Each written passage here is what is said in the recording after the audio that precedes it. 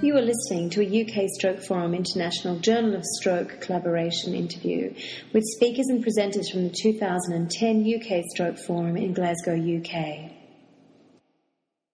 The UK Stroke Survivor Needs Survey presents findings from a national survey of long-term stroke survivors across the UK, which aim to estimate the prevalence of unmet needs. Although stroke is recognised as a long-term manageable condition, robust estimates of long-term need are lacking. The International Journal of Stroke spoke to Joe Corner, Director of Communications at the UK Stroke Association. You can order a copy of this study via www.stroke.org.uk. Joe, thank you very much for speaking to us today. What is the UK Stroke Survivor Needs Study? What it is a study of the needs of stroke survivors in the longer term. And we did this because we know that really the evidence about the needs of stroke survivors gets thinner and thinner the further you go from their stroke.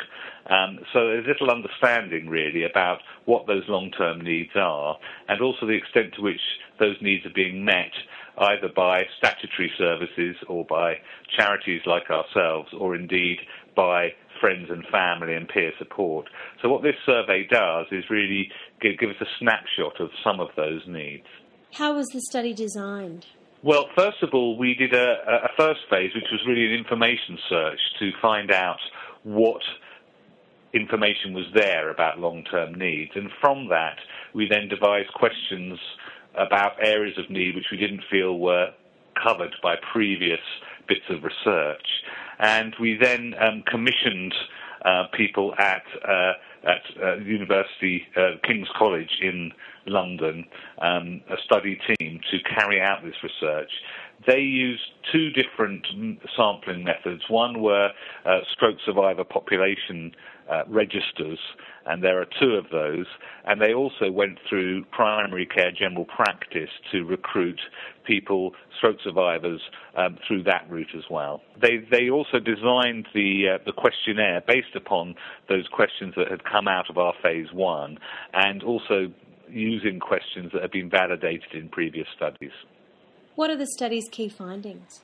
The key findings really are that there are a huge range of needs that stroke survivors have in the long term, and that those needs are often not being met. So, for example, around half of stroke survivors said that their information needs were not being fully met. About a fifth of the sample said that their needs for support with incontinence were not being met, or with mobility, or with sight problems, around a fifth. All of those different sort of longer-term medical needs, people said that their needs were not being met. And something as common as chronic fatigue after stroke, around half said that their needs were not being met. So what would then be the implications of these findings on the way that practice is run, rehabilitation, etc., and services that are available for stroke sufferers? Well, in the UK, we are about 3 years into a new stroke strategy, and that's in England, but there are similar strategies in Scotland, Wales and Northern Ireland, and those strategies focus on the whole of the stroke pathway. We've had a lot of progress actually on the acute side of stroke care and also on the sort of discharge, early supported discharge for stroke. It is now really very important that we make progress on the longer term support that stroke survivors need. And what this needs survey does is provide us with a wealth of evidence about the types of support that should be provided. Some of those are basic medical needs that need to be met. Some of them are stroke specific, and quite a lot of them are emotional and social and psychological support needs, which for too many people are not being recognised, not being supported. So what it enables clinicians to do is to think about designing services in the long term. What it enables the Stroke Association to do is to think about our own service provision, which is contracted to the National Health Service, but it also enables us and stroke survivors themselves to lobby for those services to be put in place and to be improved. So the book itself, the actual results of the survey study, have been put together as a book that people can actually purchase. So who exactly is the data for? This publication really is aimed at decision makers, both within the health sector and within social care.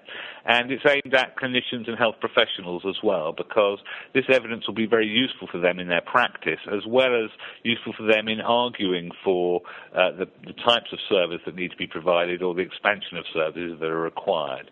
So it's quite a wide audience, but we wanted to make it really something which can sit on the shelf of someone who's commissioning services, for example, or developing policy around long-term support, as well as the health professionals who can use it in their practice. What was the motivation for actually putting together this manual? Was it just for policy, or did you also feel that long-term it could change practice overall for clinicians also? Yes, one of the other reasons for putting it together in a very attractive book form is because we need to raise awareness of these long-term needs. For too long, there's been an attitude that a stroke is inevitable and that the long-term consequences are inevitable. But we know that medical interventions and therapy early on can make a huge difference. And what this is showing is that there are an enormous range of needs which we do have solutions for, but they're not being met. So we want to raise awareness, amongst the stroke world, but actually beyond that into the health and social care fields in general and primary care, that actually there is a lot of interventions that can improve the lives of stroke survivors, can support them to become more independent. Joe, thank you very much for speaking to us. That's a pleasure. This interview was a collaboration between the International Journal of Stroke and UK Stroke Forum. You can find this series on iTunes and at the UK Stroke Forum website. This podcast was created by Carmen Lahiff-Jenkins, Managing Editor of the International Journal of Stroke, which is the flagship publication for the World Stroke Organisation. Please consider becoming a member of the World Stroke Organisation. Go to www.world-stroke.org.